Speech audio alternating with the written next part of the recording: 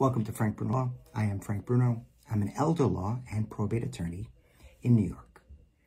If you'd like to speak with me about any issue related to probate, estate planning, or issues affecting seniors, please reach out to me, frankbrunolaw.com. Today's topic, gathering assets and filing an inventory with the court.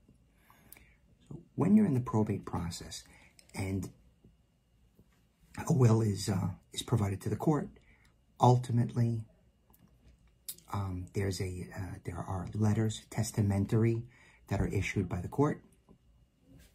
Oh boy, I'm so choked up.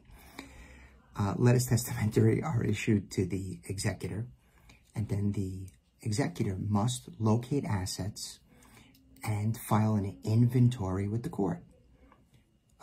Stocks, bonds, bank accounts, mutual funds, artwork, collections, could be personal property, right? Once you find those assets, it could involve some detective work. You might have to capture the mail, see what financial institutions are,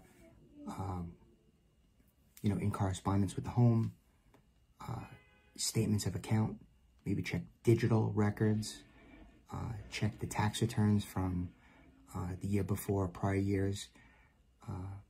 This would be a great time to capture the mail, catch 1099s and W-2s.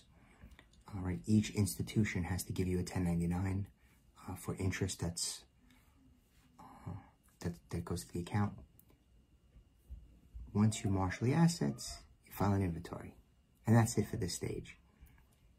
If you need me, if you'd like to speak with me, frankbrunolaw.com.